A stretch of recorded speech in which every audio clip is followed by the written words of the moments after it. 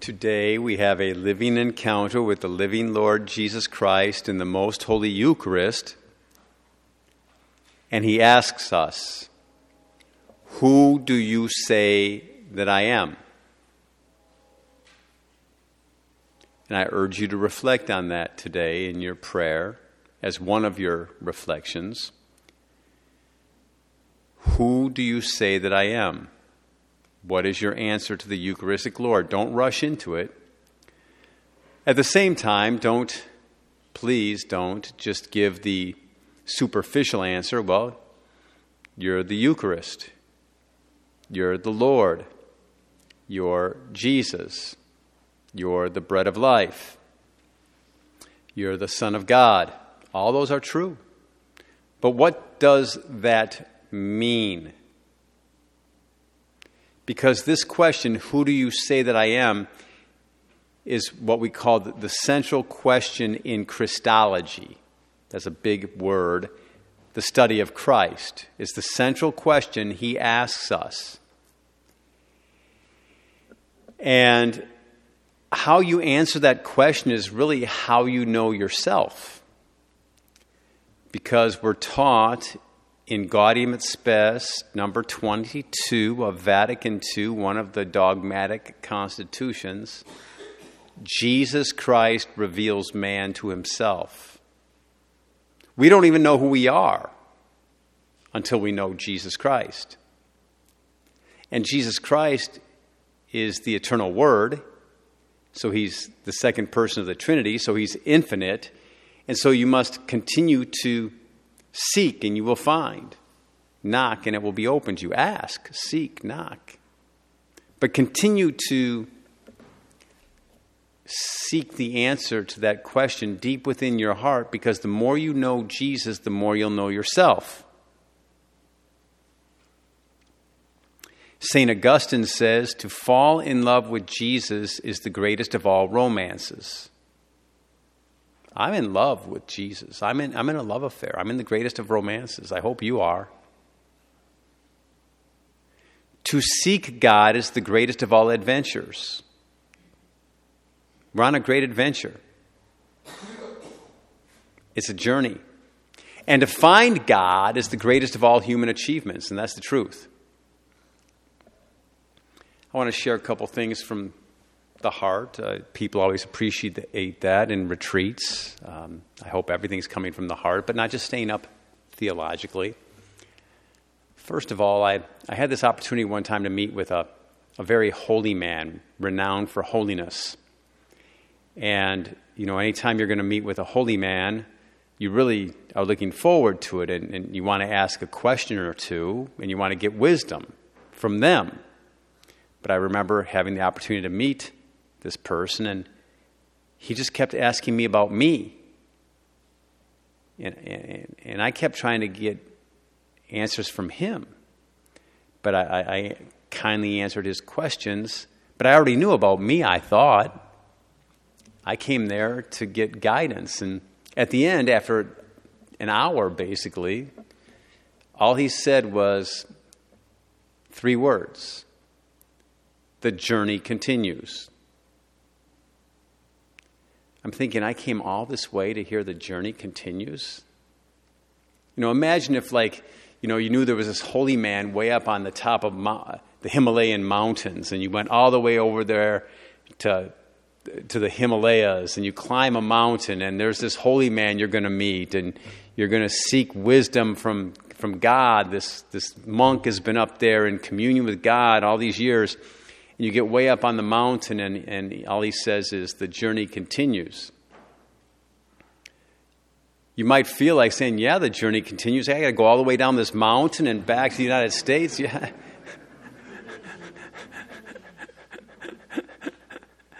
But the more I think about it, it's so true. The journey continues. I mean, the revelation of God, this mystery, it's a mystery of love we're entering into. The journey continues, and the search must continue. So another thing I want to share from the heart is one of the greatest revelations God has given me personally ever. I don't share this that often, but before I went to the Philippines, I had the chance to serve at Hanceville, Alabama, where Mother Angelica and the sisters were. I used to cover for the friars when they would go on their annual retreat after Epiphany. And I'd be there for a week, and so the Christmas season was ending, and I needed to get back to my parish in South Texas, knowing that I was going to go to the Philippines and be the rector, the formator for the priestly candidates in our community. And I waited all of the Christmas season before I left to go up there to where there's one of the most beautiful statues of the child Jesus, the newborn Jesus, on his little throne in this canopy with this beautiful crown and his arms open. And I went up there and I said, Jesus, what do you want for your birthday? I meant it. What do you want for your birthday? I mean, if you have a real relationship, and that's how it is. And I said, Jesus, what do you want for your birthday? And I know this was from him, because I wouldn't have come up with this. You know what you know because you know what you know sometimes, right? Those are the best ones. And he said, glorify my Father. That is my life now.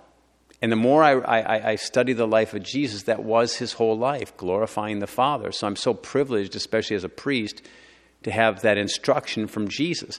But I remember getting on the plane, flying back to South Texas, and what I'm trying to share with you is the need to keep searching and going deeper in the journey.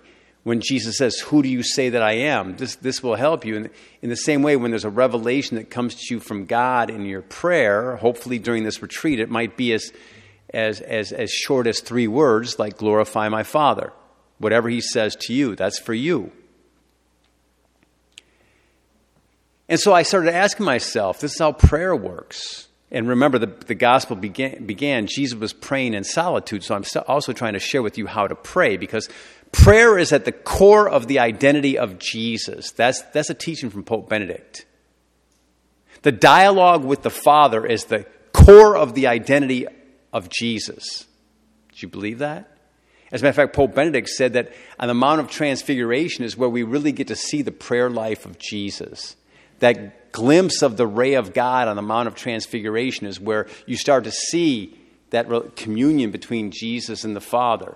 Just a ray of that prayer life. Okay? And so I asked myself, I didn't say self, but I asked myself, self, what does it mean to glorify the Father? I mean, I had to ask that question. I had a lot of ideas. And I arrived in Corpus Christi, Texas, and I went to our adoration chapel, and I opened up my meditation book. I used Divine Intimacy. It's a Carmelite meditation book. I've used it for 7 years now. It's changed my life. I highly recommend it. But whatever God leads you to, Scripture is a great way, Lectio Divina, or in conversation with God. Other people use Imitation of Christ, but I use Divine Intimacy. And I happened to open up the book, and it took me to John 15, and it said, by this my Father is glorified, that you become my disciple and bear much fruit. But then I had to ask the next question. So what does it mean to be a disciple of Jesus? And what does it mean to bear fruit? And I had ideas, right? The fruits of the Holy Spirit and what it meant to be a disciple. But you got to keep going deeper. And over my life, I've been searching. I'm going to search till I die. Pray for me that I understand what it means to glorify my Father. I've come to see recently, only this last year, I'm always looking for the answer to this question. In John 17, Jesus says, I glorify my Father by completing the works he gave me. And that was to go to the cross. So that's another way to glorify the Father. But then I realized also in the Philippines and serving the missionaries of charity, as I said, you know, when Jesus appeared to Mother Teresa, Saint Mother Teresa, on that train in India, and he said, come be my light, he said, I want you to go in the holes where people live, where they don't want me because they don't know me. That was the essence of his communication with her.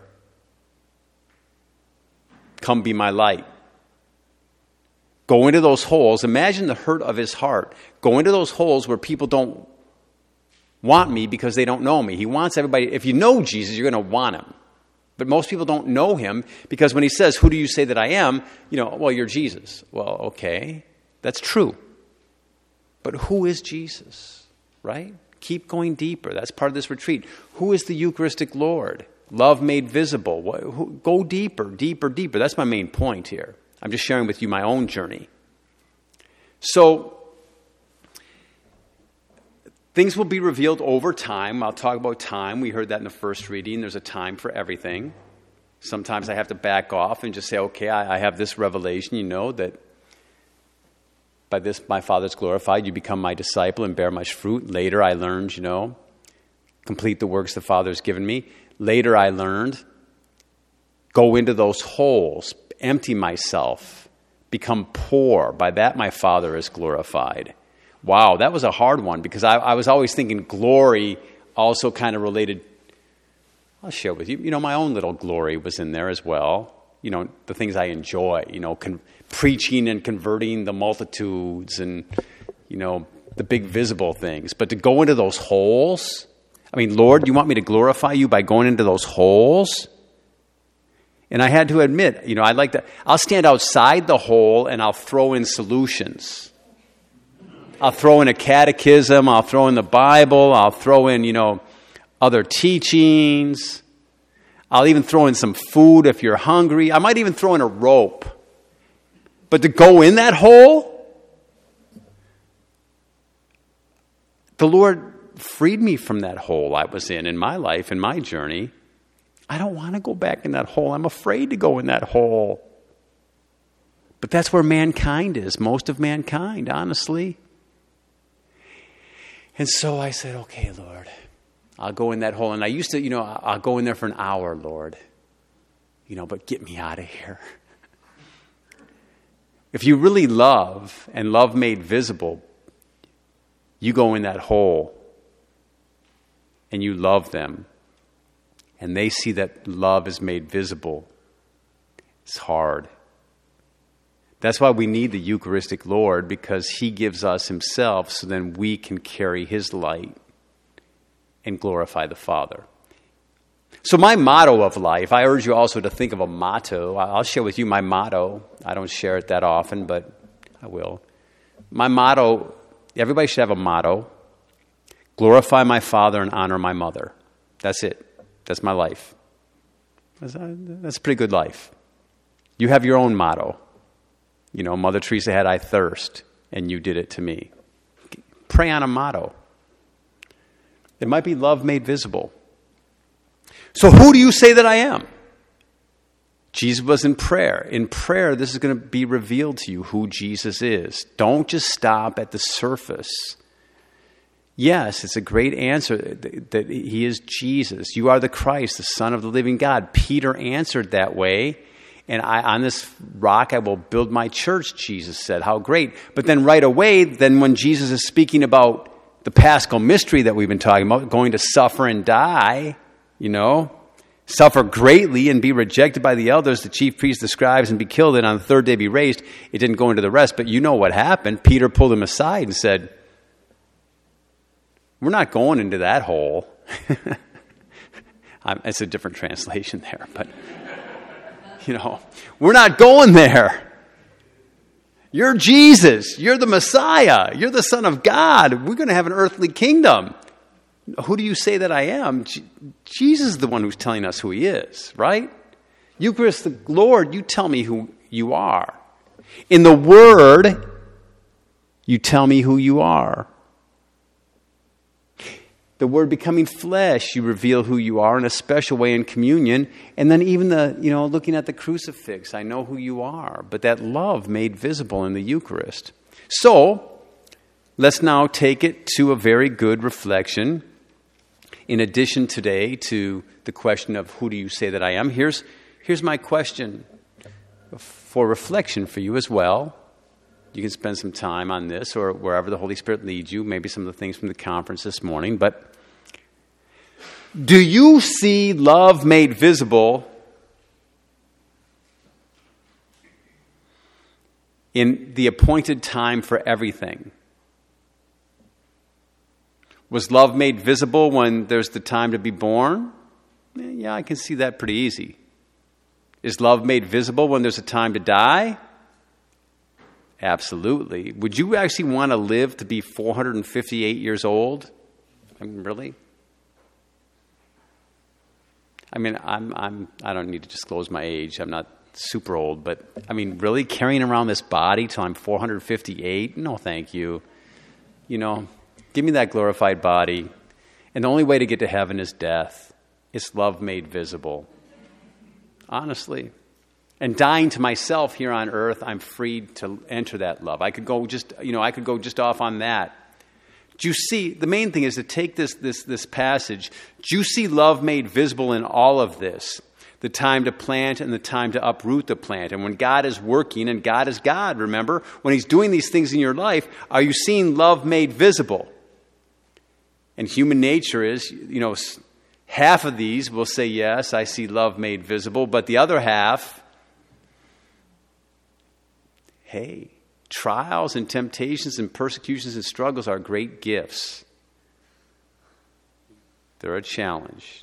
The call to go into those holes is a great gift. I need the Eucharist to go in there. I cannot do it. But it is all love made visible. It brings me to be one with Jesus, and that is the summit of my life. The source, the center, the summit of my life. Amen? So you reflect for yourself. As the Lord, the Eucharistic Lord, looks at you today and says, who do you say that I am? Let the Holy Spirit lead you into that, and keep searching for the answer your whole life. The journey continues. But in addition to that, do you see at every appointed time of your life, love is made visible? And right now, you have this wonderful appointed time of a couple days of retreat. So again, stay in the retreat. Okay? There's the Greek words St. Augustine reflected on time, where chronos, which is chronological time, meets kairos, right? Eternal time. And we could go into all these different things of time.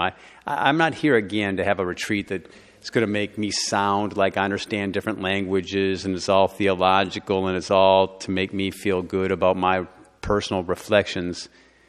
It's about what God's speaking to your heart. And the key question He asks you is, who do you say that I am?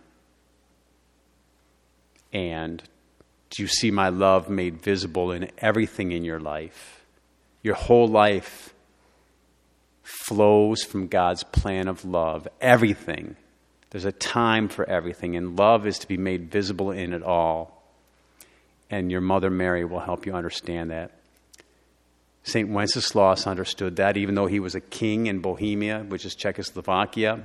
He was even killed by his own brother. He's a martyr.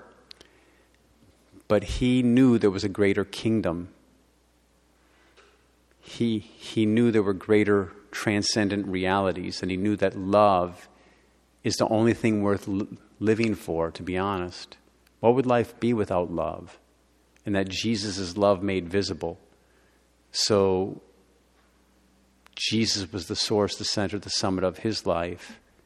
And there was a time for everything. But we continue to honor him to this day because he came to understand that. So again, your reflections for today. Who do you say that I am? The Eucharistic Lord asks you. And then, do you see love made visible in all the times that are appointed in your life?